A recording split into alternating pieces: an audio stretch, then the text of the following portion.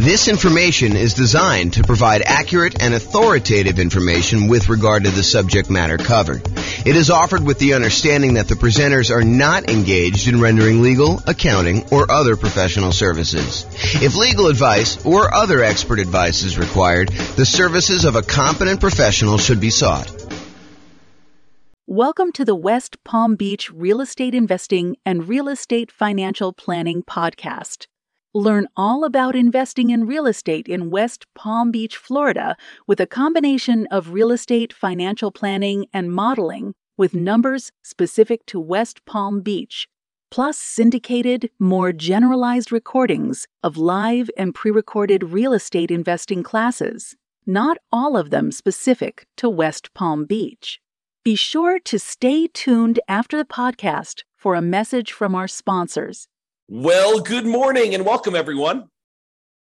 This is your host, James Orr, with another really cool class today. Today's going to be a continuation of our series on how to improve cash flow. And today we're going to focus in on how to improve cash flow on properties that you already own. So this is the section of the kind of like infographic that we have where we talk about all the different things you could do on properties that you already own. So this is the infographic I was talking about. So I've broken it down by stages, how to improve rental property cash flow or cash now. And we've broken it down by stages. The first stage is when you're searching for properties. And we've covered that in a previous class. We're not going to cover that today. The next stage is when you're financing the rental property. And we've already covered that in a previous class. And that's the largest section of options that you have for improving the number of ways to kind of increase cash flow. The second largest is actually today, but financing is the largest group of that. And we covered that in a previous class, so I'm not doing that. We've also covered how to improve property cash flow when you're thinking about which real estate investing strategy you're going to use, whether you're going to do lease options or house hack or things like that. Get roommates, change the term of your strategy or whatever you're doing there. So those are all the strategy ones. The improving the property itself is a class we have that's separate than this. Then we've done the one on how to market a property. We covered that previously. That was the last version of this kind of series that we did, is all the different things you could do while marketing your property for rent. Today, we're covering all the different things about properties that you own. And then the final one that we've yet to do is all the different things you do when you're renting the property itself. And so that's another pretty hefty list, which we're going to cover not today, but another class. So today, though, we're going to talk about all the different strategies when you own a property.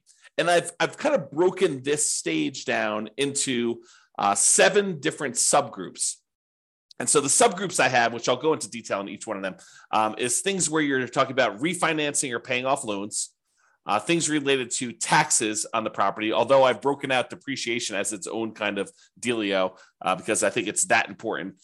Then we have another kind of like subcategory of all the different things related to insurance, things related to making payments on things related to managing your property, and things related to maintenance on the property itself. And then, of course, the depreciation one, which I've saved for last, but it's arguably one of the more important ones, especially for the next year or 2 or 3, when we have this kind of like bonus depreciation stuff going on. So let's jump right into the covering things. So let's talk about things you could do on properties that you own to improve cash flow related to refinancing or paying off loans.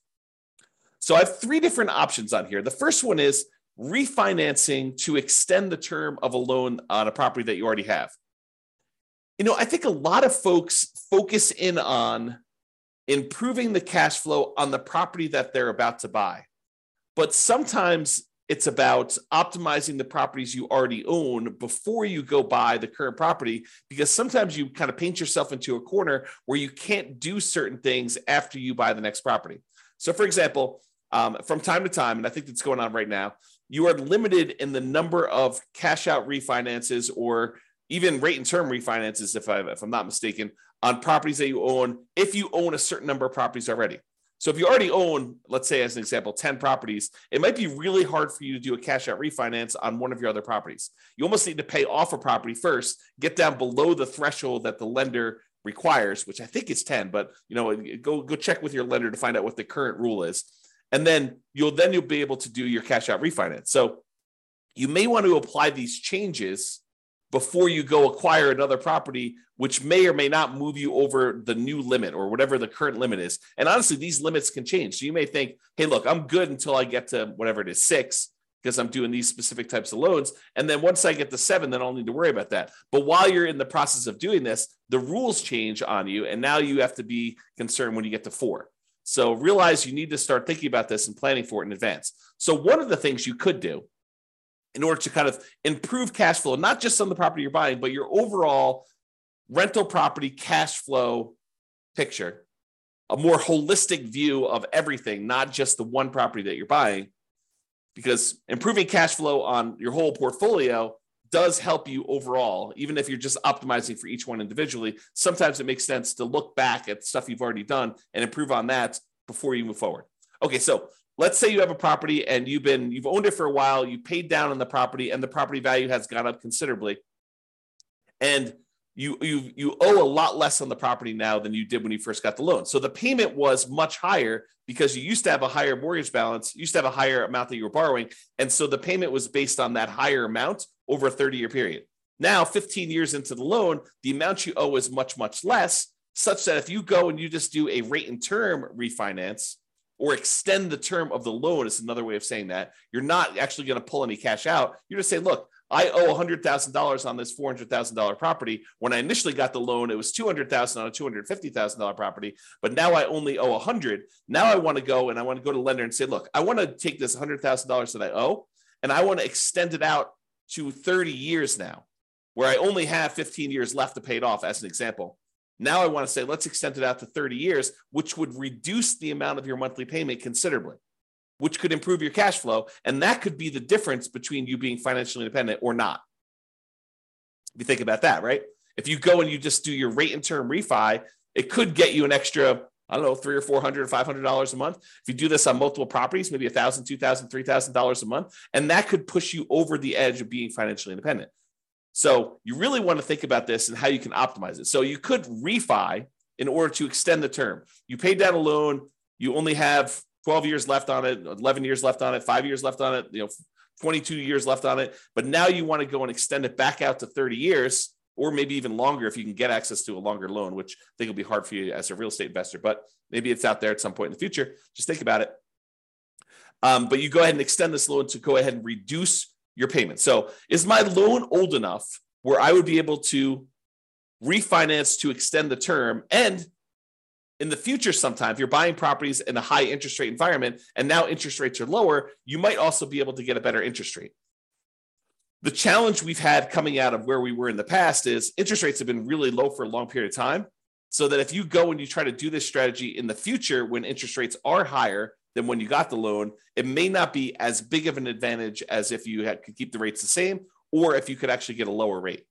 So when you've acquired properties and your rates are really great, this may not be as great of a strategy. But if you're doing this when rates are high and your rates are now lower, this could be a doubly good strategy to lower the monthly payment. Okay, so that's refining to extend the term. The other one, which we've kind of hinted at, is refi to improve rate. Have rates dropped enough for me to be able to refinance and get a better interest rate? Even if you don't extend the term, even if you keep the term the same, but you go in there and you say, look, I've got a 7% interest rate right now. I got this loan when rates were high. Now rates are back down to 5%. It might make sense for you to go look at refining in order to improve your interest rate, to improve cash flow on properties where the rates were high. Okay. And then the other option is sometimes it makes sense to pay off a loan completely. If you have the cash sitting on hand where you've got it invested in something else, maybe you take that money and you pay off the loan. Now realize if you pay off the interest rate if you pay off a loan, the return you're getting on your money is the interest rate of the loan. So if you've got a 3% loan and you pay off that mortgage, the return you're getting on the money that you used to pay off that mortgage is technically 3%. Now, sometimes it feels very differently.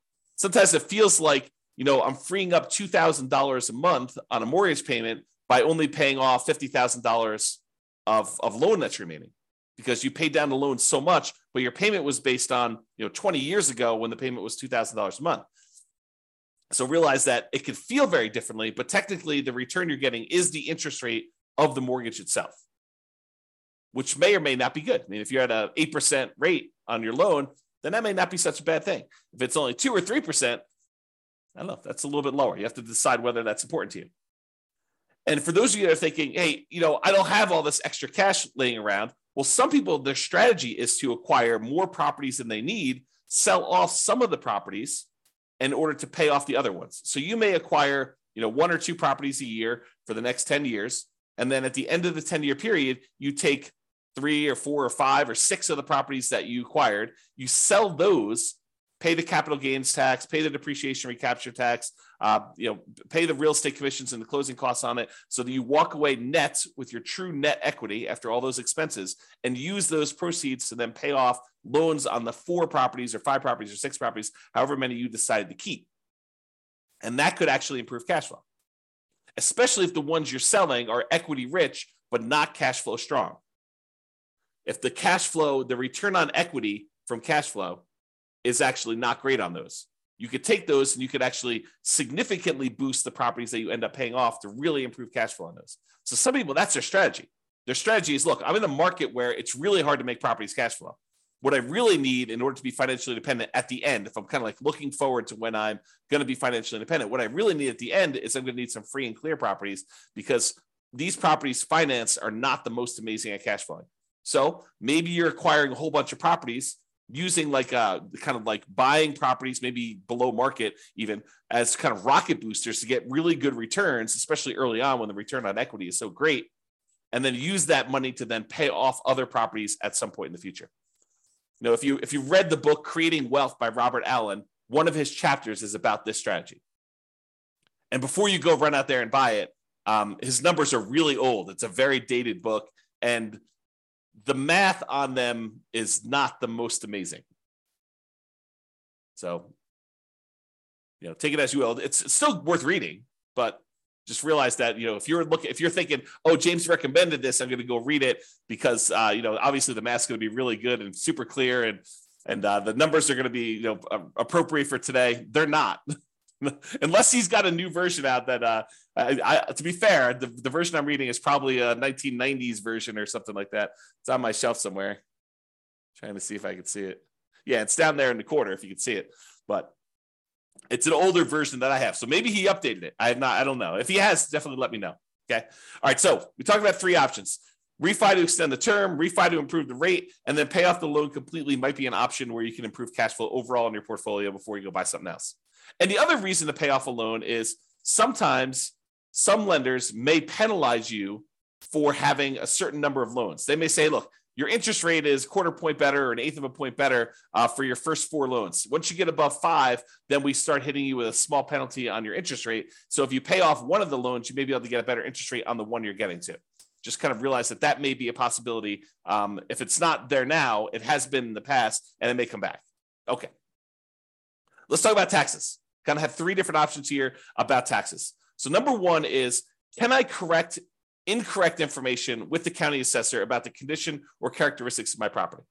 If they're listing your property as in like super premium condition and it's a 5-bedroom, and you know that it's actually a 4-bedroom and the condition's more average than it is super premium, you can go to the tax assessor and say, look, my property is not what you're saying it is in the assessor. And because of that, you're using different comps, which means that you're saying that the property is worth more when it's really not. So my taxes should actually go down because it's only a 4-bedroom and it's only of average condition. It's not of this super premium condition.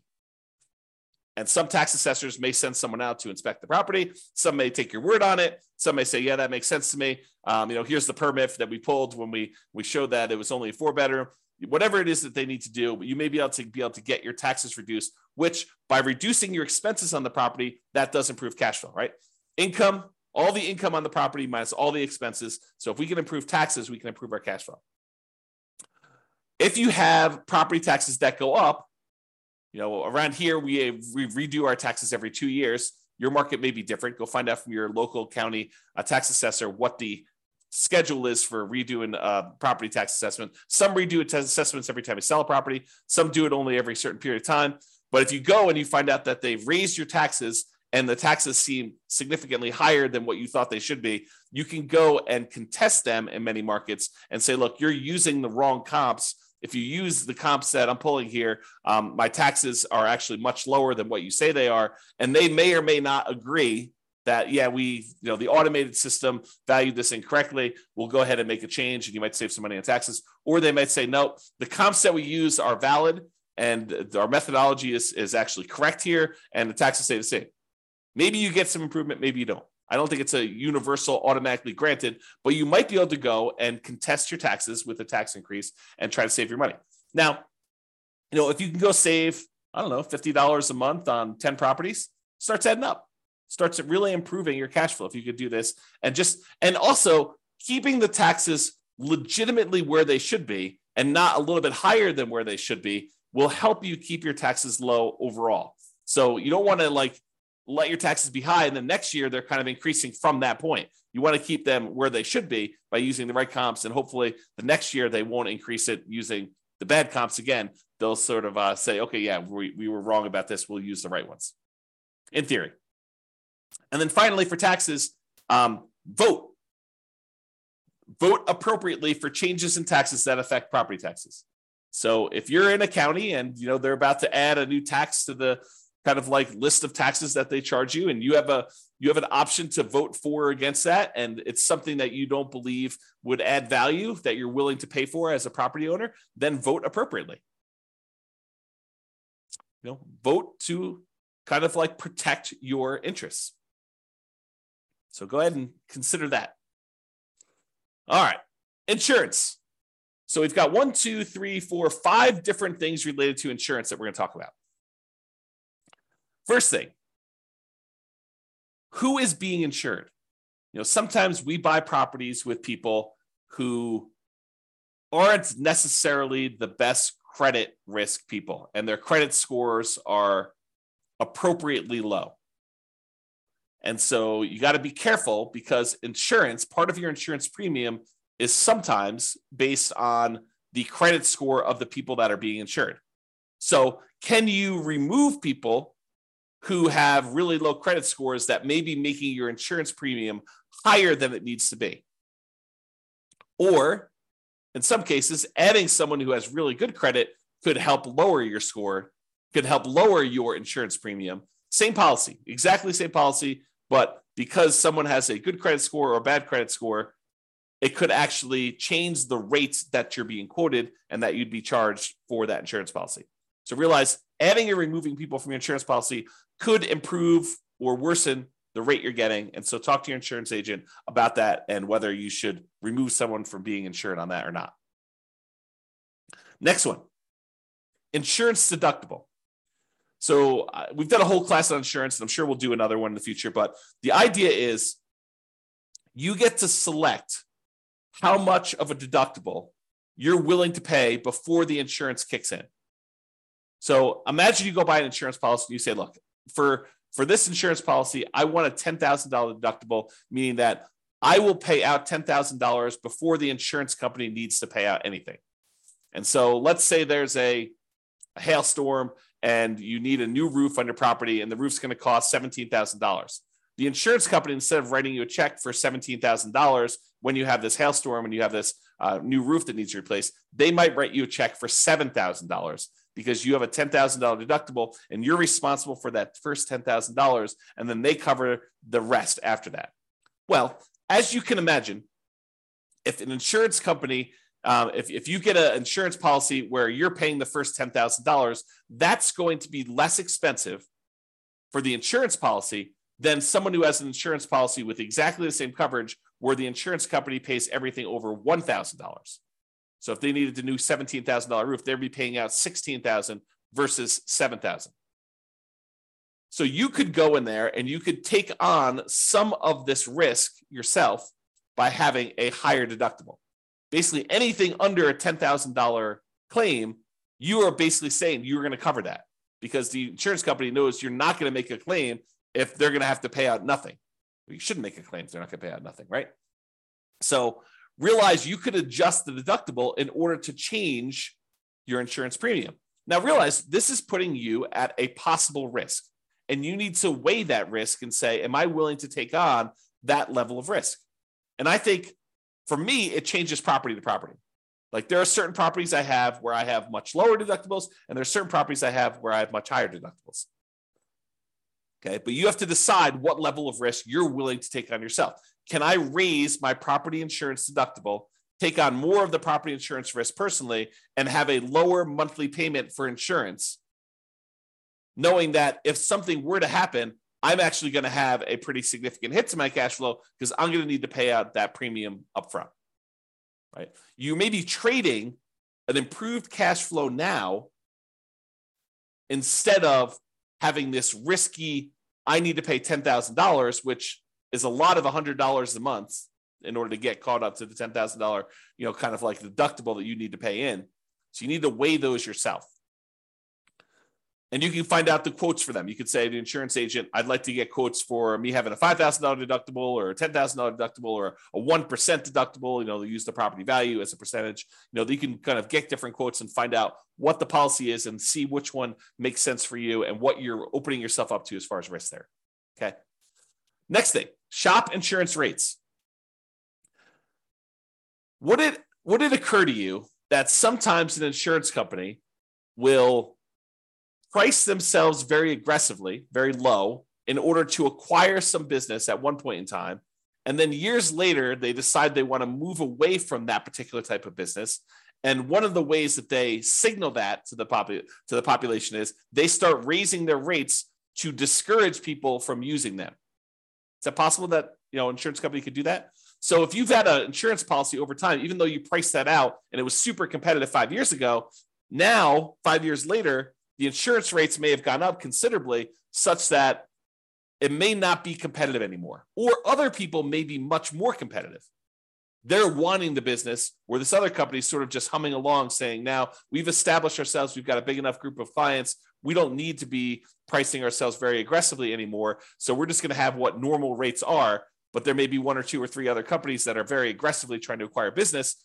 And for the same exact coverage, the rates could be cheaper for one company to another. Also, the quality of the company, their service, their kind of like reasonableness in claims, their speed to pay, their kind of like denial of claims versus the acceptance of claims ratio. Like all of these things can come into play where you may be getting a cheaper rate, but they may deny you if you really have legitimate claims, and then you got to go fight with them. Versus another company, they may actually have a higher rate, but they're willing to, kind of like honor your claims without fighting with you as much. Just realize that there are differences that you might be paying for that may be hard to see. Even with the exact same coverage, it may be hard for you to see kind of those different things. So shop around, compare insurance rates to make sure that your insurance premiums are competitive. And it is important to make sure that you're getting apples to apples comparisons. You don't want to get, say, hey, what's the insurance policy on this property that I'm getting? Here's the address. And you go quote it that way, and 3 different insurance companies give you quotes, and they're all over the place. One of them's really high, one of them's really low, one of them's right in the middle. They could be giving you quotes on very different coverage. One could cover a lot of things. One could cover the bare minimum of things. One could cover you up to certain limits that are much higher. One could cover you to certain limits which are much lower. One could have carve-outs or exclusions. So you got to really read these carefully, and it's very hard to compare. At least that's what I found. When I used to do this. My wife does it now, so I don't do it anymore. Okay. All right, so insurance coverage. Can I evaluate the exact property insurance coverages to make sure you have an appropriate level of coverage? So by going in and reviewing your actual policy and saying, do I really need this amount of coverage? Or do I really wanted to have this particular coverage on this particular property. How come I don't have it? Maybe I should get a quote and increase my insurance voluntarily because it makes sense for you to have that coverage. So evaluating what property insurance coverages you have and make sure that it's an appropriate level for you. Now, what does that appropriate level means? It's really up to you to decide how much of the insurance risk you want to take on yourself versus how much you want the insurance company to have. And then finally, insurance, but a totally different type of insurance. Before, we've been talking about property insurance, the landlord policy, mostly on properties that you own. Although if you're living in the property, it's owner-occupant policy, and then you want to tell them that you have roommates so you can make sure you get the right coverage there. But we've been talking about property owner coverage, property and casualty type of insurance. Now we're going to switch everything and talk about private mortgage insurance. Still insurance, but this is insurance that you buy when you put less than 20% down to protect the lender in case you default. And some of these private mortgage insurances, not FHA, FHA lasts forever unless you've got, there are some exceptions when FHA does not last forever. So you should probably still check with your lender. But most FHA policies are not going to have PMI that goes away. PMI lasts for the lifetime of the loan. But a lot of other insurance, a lot of other loans, conventional financing specifically, they will allow you to get rid of PMI once your loan to value drops below either 80% or 78%, depending on who you talk to and which lender you're talking about. So if you get below 80% loan to value, a lot of times you can call up the lender and say, I'd like to request that my private mortgage insurance be dropped because you have 20% of equity at this point, 20% cushion of equity to protect you. Sometimes they'll make you pay for an appraisal. Sometimes they'll do a kind of like desktop market analysis to see if they believe that's true. Sometimes they might ask for a broker's opinion of price. But they will oftentimes check to make sure that's true, unless they're using the original loan value, the original property value when you purchased it, and you paid down the loan now below 20% equity, 80% loan to value. Then a lot of times they will automatically just exclude it from there without having to do an appraisal. But if you had a $250 a month PMI payment, which I don't think is out of the ordinary, especially for nomads, and now you can have that removed, that will boost cash flow by $250 a month, which can be significant. You do that on 3 or 4 properties over, kind of a 5 or 10 year period. I don't know, that could be pretty significant improvement to cash flow. All right, let's talk about making payments. And I don't think this really applies to mortgages specifically, although you'll find out from your lender, maybe they will do something with this, but sometimes you can get a discount for auto pay. I've seen occasionally like a utilities company where they say, look, if you're on auto pay, we waive the $3 a month manual billing charge where they send you a bill. If we don't have to send you that, if we do it via email, then we will waive the $3 a month kind of like billing charge, and you can have a little bit less. This is not going to be a $100 a month type of savings, but if you have enough of them, it could add up a little bit. So can you sign up for auto pay on utilities or things like that to avoid a per bill fee charged by the utility providers or whoever the person doing the billing is? And then secondly, sometimes you can get a discount for early payments. For example, some HOAs will say, look, it's $600 a year if you pay quarterly, or if you paid all up front in advance, we do $550. And so you could save a little bit of money by getting a discount for paying things like HOA, or maybe your insurance will allow you to get a small discount if you pay all up front for the year in advance versus paying monthly. So realize that may be a possibility as well. All right, let's talk about property management. I'm going to give you 2 conflicting ideas right now because sometimes one's better and sometimes the other's better. So for example, you could self-manage the property, save the fee that you were paying for a professional property manager. You just have to keep up with the latest laws and the best practices and compliance issues and do the property management yourself. And some people on the recording listening to this were going to say, yeah, of course. I mean, that's easy. I'll just go ahead and do this. Why would someone pay a professional property manager when it's so easy to manage your properties? You just, you make a couple phone calls.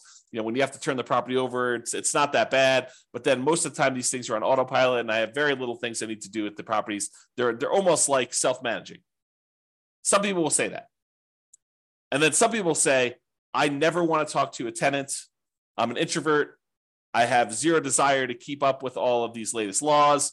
I mean, who can keep track of all this stuff? Fair housing. I mean, that seems like it changes every other day. And, what are the best practices for managing my property? Starting, 15 days ahead of time, wait for the property to be vacant before I market it, starting 60 days ahead of time, what should I be doing for this? And, how do you keep up with all the changes for the leasing laws? And, how do you do all this stuff? And, can I commingle funds? And do I need to have a separate trust account and all that other stuff? I'm just going to go hire a professional property manager. They'll do it. I'm going to find a person who's really, really good, and they'll be able to go and do that. And I'm too embarrassed to go ahead and raise rents every year. A professional property manager will be able to do that for me. And so overall, I think the property management fee is going to be covered by the fact that they're probably going to increase rents when I wouldn't otherwise do it. And I think both of those are probably valid arguments. There's people that are like self-manage, Why pay a property manager for something that's so easy to do that I could do it myself and I will be able to improve my cash flow by doing self-management? And other people are like, I'm going to have a tenant in there and I'm not going to raise rents over a decade or 15 years. And so I'm going to be way below market rent. It's better for me to pay a property manager who's going to keep up with the latest rents, make sure I stay out of trouble, kind of buffer me from having some, kind of law and compliance risk of making a mistake with fair housing, or, I'm doing something wrong, or I'm commingling funds, or I don't have a trust account, or all these other things that I could make sound very, very complicated. But the people that are managing it themselves, they're like, yeah, it's a non-issue.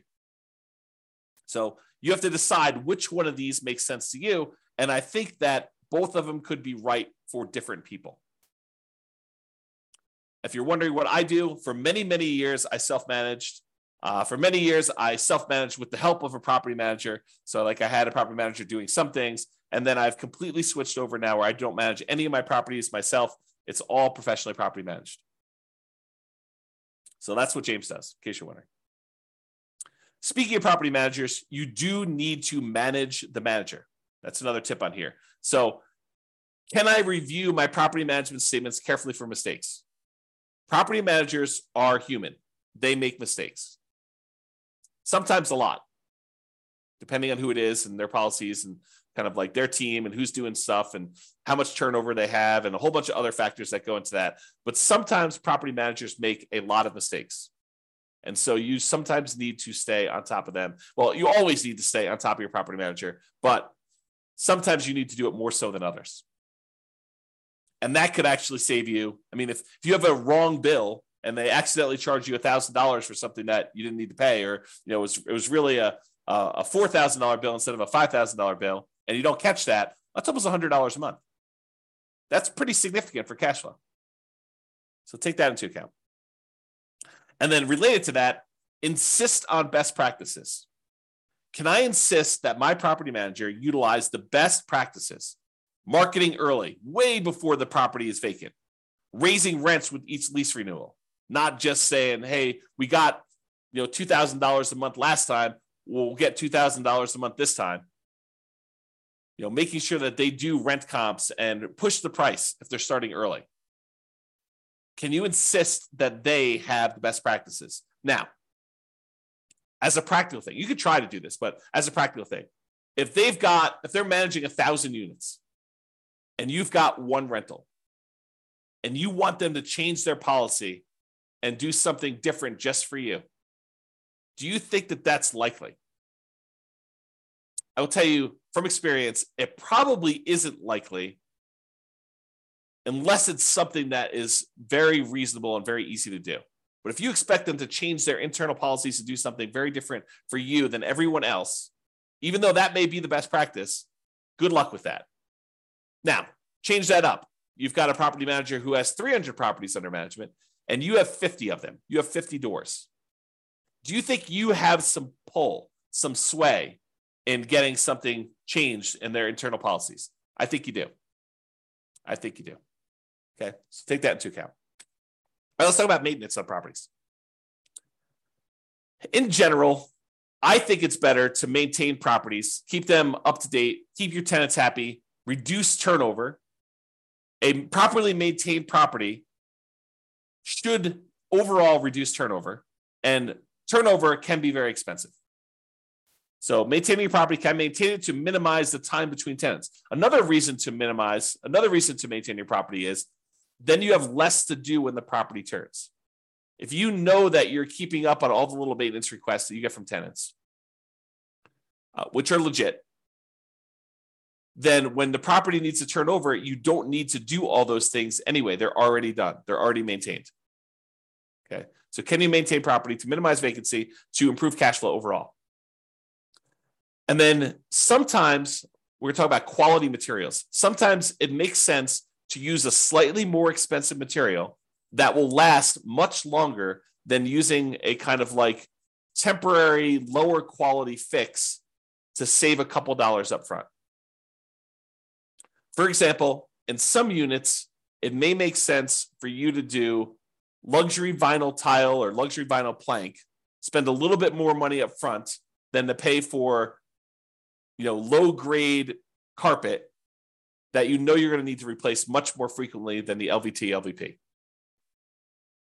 Which, if you look at it over a long period of time, it looks like you took a hit to your cash flow. But if you figure out this lasts twice as long, but it only costs 20% more, then you should have reduced your overall expenses on cash flow over a longer period of time, not just in that first year when you took the hit on a little bit more expensive. Okay. All right. This is the last one. And this is really important because these could be big dollars. Depreciation. Depreciation is the tax benefits you get from the IRS for owning rental property. The basic idea is this, and this is all layman stuff. So don't go to don't go into your IRS audit and say, James explained it like this. So, they're like, who's James? who's this guy anyway? You need to go talk to your tax professional and get like the legit thing, or go look up the tax guide and actually read it yourself. But this is my layman's version of what this is. When you go buy a rental property, the government says, look, this property is going to depreciate in value over time. The usefulness of the building itself is going to fade over time, such that over 27 and a half years for residential properties, it's going to go from whatever it's worth when you buy it down to zero.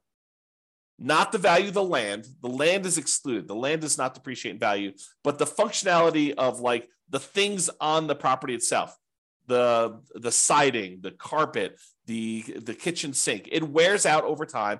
And so we call that depreciation. And the government allows you, the IRS allows you to actually depreciate that, to get a tax advantage of having this thing go to zero. So how it works is this. You buy a property, and let's say it's a $400,000 property. And let's say the land is worth $100,000. You'd find out from your tax assessor or ask your CPA for advice on how they do it in your marketplace. But let's say that the land is worth $100,000. So the depreciable amount, the depreciable amount for the building is $300,000 as an example. So normally the government would say, look, if you want to, you could take that $300,000, the value of the building, and you could divide by 27 and a half years. And then on your taxes, you could offset income you have by that amount each year. So on a $300,000 property, let me go ahead and pull up a calculator here, and I'll do a little bit of math for you. So $300,000 divided by 27.5. So they're basically saying you could take $10,909 and subtract that from the income. I'll say eligible income in order to not pay taxes on that amount. So to use really basic layman's terms, which isn't exactly correct, but it's good enough for me to explain it to you. If you made $100,000 a year, you could take this $10,909. Let's just call it $11,000. We're going to round up. So this $11,000 in depreciation, and you could remove that from the income that you made so that you're paying taxes only on the amount that's less. So if you made $100,000 minus $11,000, you're now paying taxes on $89,000 instead of taxes on $100,000. So because you were able to deduct that depreciation from your income. Now, what that means is this $11,000 in depreciation that you got, if you multiply that by your tax rate, whatever your highest tax rate is, because it's really on the highest, although if you use effective tax rate as an estimate, it'll kind of make it a little bit more conservative because your effective tax rate is a little bit lower. So if your effective tax rate, let's say, is 25%, that means about $2,500 per year is how much you didn't have to pay in on taxes, which if you squint really hard is like $200 a month. So you got almost like $200 a month in saved taxes, which looks like cash flow to you. Because you could go to your job and you could say, look, adjust my exemptions, adjust the kind of like exemptions you're taking out of my paycheck so that you're lowering the taxes that are taken out of your monthly paycheck so that you get a little bit more on your job paycheck, because at the end of the year, you're going to get this depreciation and you're not going to have to pay that amount in money. So you could say, look, go ahead and adjust my normal paycheck stuff, even though it's technically from the real estate. But so I'm paying less in the taxes on my paycheck. I get more money in each weekly paycheck or biweekly paycheck or monthly paycheck or whatever you're doing, so that it actually looks like cash flow to you each month. And you could go do that, adjust it so that it's about $2,500 for the year, about $200 a month. And that actually would improve your cash flow. So it is like improving cash flow, right? By getting this depreciation benefit, even though it's really a tax benefit that you'd get at the end of the year, it really is like getting cash flow, because you may just get it. If you think about it, getting in advance at the beginning of the year, you're paying last year. So it looks like this year's moving forward. Or if you want to take it out of your monthly paycheck, your weekly paycheck or whatever from your job, you can do that as well. And there are definitely some rules for this, right? Like if you earn so much money, you have to defer it. You can't take it all at the same time. If you don't qualify for, the active real estate investor thing, then you might not be able to take it. So there's some rules to this. You got to go look at those and talk to your CPA or read them yourself to go into them. But this idea of being able to take depreciation is really important. Now, why am I making such a big deal out of this? Because with depreciation, you have to take it. You can't choose not to take it. The IRS assumes that you have taken the tax depreciation benefit. So when you sell the property, they want to capture this back. They want to take the benefit that you got and they want to charge you taxes moving forward, depreciation recapture tax. So they assume that you took it. It's not like if you don't take it, then you don't have to do depreciation recapture. That's not true. You have to do it. So if you got to do it, you might as well do it. So why am I making a big deal of this if you have to do it anyway? Well, there is an optional thing you can do. You could go to an engineering firm and have them go through your property and determine what the depreciation schedule is for each individual component instead of the depreciation schedule for the entire building. The really simple way to do it is you take the entire building, not the land, but you take the purchase price, you subtract out the value of the land, you get the value of the building, and you divide by 27 and a half years, and that is a simple way to calculate it. However, you could hire an engineering company to go into the property and say, oh, flooring, that's a 5-year depreciation schedule. So instead of taking this $3,000 building and depreciating everything over 27 and a half years, they break out each individual component into its real depreciation schedule. So flooring may be 5 years. So now they take all the value of all your flooring in your house and they say that whole value now, instead of taking that over 27 and a half years, we are going to take that over 5 years. And so that actually can make the amount of depreciation you get much earlier. You don't have to wait 27 and a half years to get the value of the flooring. You can take that over 5 years, which can significantly improve the cash flow from depreciation, that cash flow you're getting on the property early on. In theory, when you probably need it most. Now, if you're buying a property and your cash flow is not great because prices are high, interest rates are high, and rents are lagging, it tends to be not great early on. And then as rents sort of creep up over time, it gets better and better because most of the time your payment is fixed, right? Your mortgage payment becomes fixed. And so even though tax and insurance are going up a little bit, rents are going up faster than those. And so cash flow tends to improve on rental properties over time. So usually your cash flow is worse early on. So getting this cash flow from depreciation benefit earlier is better for you. And apparently you could take some bonus depreciation, which I'm not a tax expert. Go talk to your tax expert about it. But you could take this bonus depreciation early for the next couple of years. So right now, your bonus depreciation percentage is 80%. That's in 2023. I'm recording this March 30th of 2023. And this year, according to tax code, you could take an 80% bonus depreciation. Next year, it's 60%. So 2024, it's 60%. 2025, it's 40%. 2026, it's 20%. And in 2027, there's no bonus depreciation. Now, it's possible the politicians will change tax code again, and they will bring back bonus depreciation sometime after 2027, or maybe even before, for all we know, right? This bonus depreciation idea has come in and come out of the tax code more than once. It's my understanding. So it's possible that it'll come back in the future, but right now, in this year, you get 80% bonus depreciation. So if you were going to go buy this $400,000 property that has $300,000 in depreciable amount, an estimate of what this bonus depreciation might be is somewhere between $30,000 and $45,000. Of course, you have to go and look at the actual property and have the engineering report done, and they'll actually do the numbers. But it's somewhere in the range of $30,000 to $45,000 in bonus depreciation, which before it was around $11,000 for the normal one. So the bonus depreciation just in that first year is like 3 times the normal. And if you're at a 25% tax bracket, that could be somewhere in the neighborhood of $7,500 in tax savings, which looks like cash flow to you.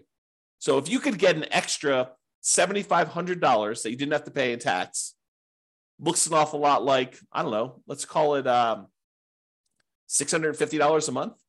If you could offset $650 a month or add $650 a month in extra cash flow from depreciation to your property from this bonus depreciation year one, would that help you offset some negative cash flow? Or would that help offset some really low positive cash flow with pretty significant positive cash flow? I think yes. And that's on the low end, right? That's like the low end of the bonus depreciation. If you wait to do this till next year, where you buy a property next year, you only get 60%. So that's about $24,000 to $36,000. You take 25% of that, and it's like $500 a month. So it doesn't go away, but it becomes less effective if you're not buying properties this year. Now, in addition to that, you get this bonus depreciation all up front, but you also take the things like the carpet or the flooring rather, and the appliances and the cabinets and all that other stuff, and you kind of force that into a more compressed time period. You get additional depreciation over the next 5 years because that you've moved up. Now, realize this is not creating nothing out of thin air.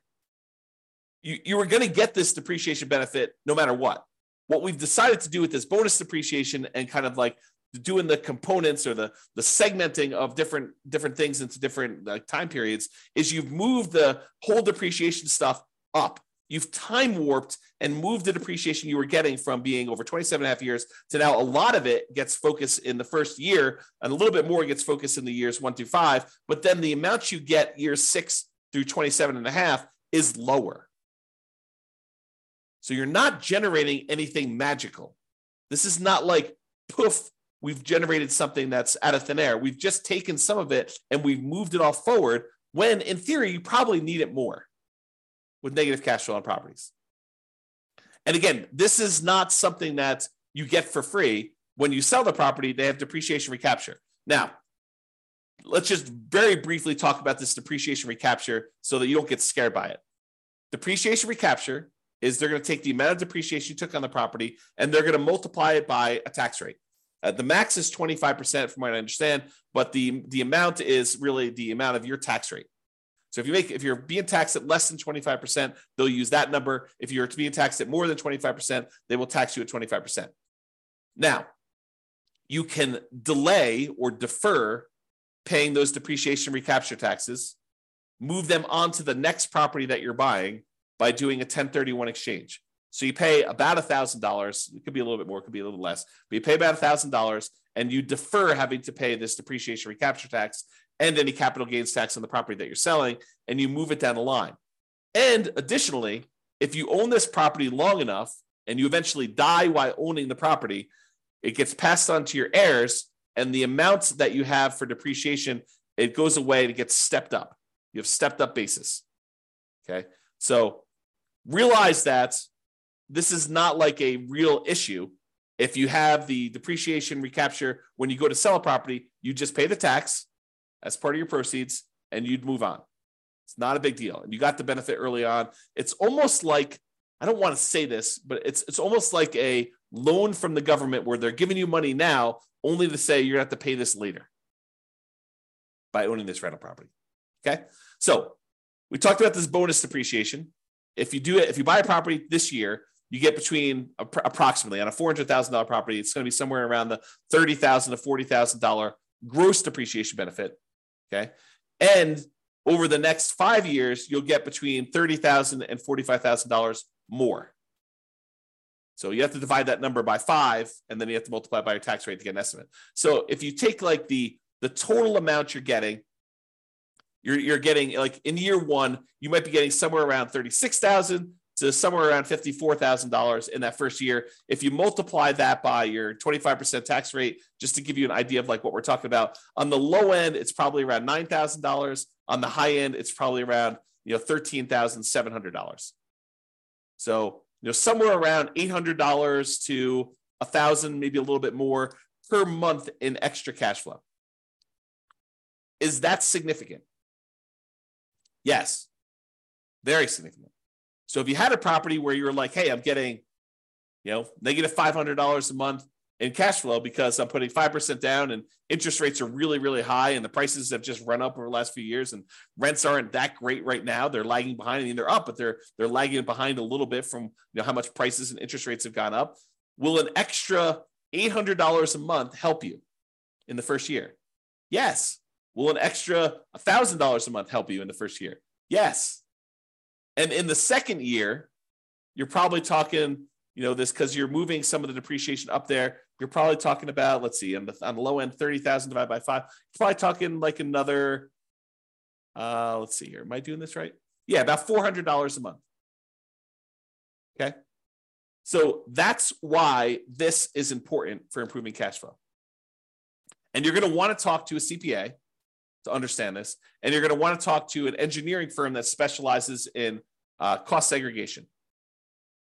And one ideally that focuses on cost segregation probably for single family homes. This is really common in large commercial buildings, but it's less common, although it's completely usable in these smaller properties. There's just a cost to doing this. You're going to pay a fee in order to have the cost segregation study done. Have the engineering company go and do that for you. So you pay a little bit of money now in order to get your depreciation benefits early on. And with the bonus depreciation, it's probably worth it. Okay? All right. So that's it. In conclusion, optimizing cash flow is about maximizing income and minimizing expenses. And today, I think we focus mostly on minimizing expenses, all the different ways to minimize expenses on properties. There are things you could do on properties you already own that will improve your cash flow overall. And I think that's what we focused on. It's better to take a more holistic approach and optimize at the various stages rather than just sort of like willy-nilly saying, oh, can I get more in rent? No, I'm done. You really want to think about this stuff in a better way, more holistic way. All right. That's all I got for you. Hope you enjoyed it. This has been James Orr. Have a great day. Bye-bye for now. With home prices up, mortgage interest rates up, and rents up, but not quite enough to counteract the higher prices and interest rates, cash flow on rental properties in West Palm Beach is harder than ever. Book a call with the Real Estate Financial Planner to apply our proprietary 88 strategies to improve cash flow on your rentals. See the show notes for a link to schedule your call and improve your cash flow today. If you're a real estate agent, lender, or professional in West Palm Beach that wants to help our real estate investor listeners, consider reaching out to learn about collaboration opportunities with this podcast. We'd love to add more value to our listeners by having you assist our investors buy, sell, and finance their real estate investments. See the show notes to schedule a call to discuss collaboration opportunities.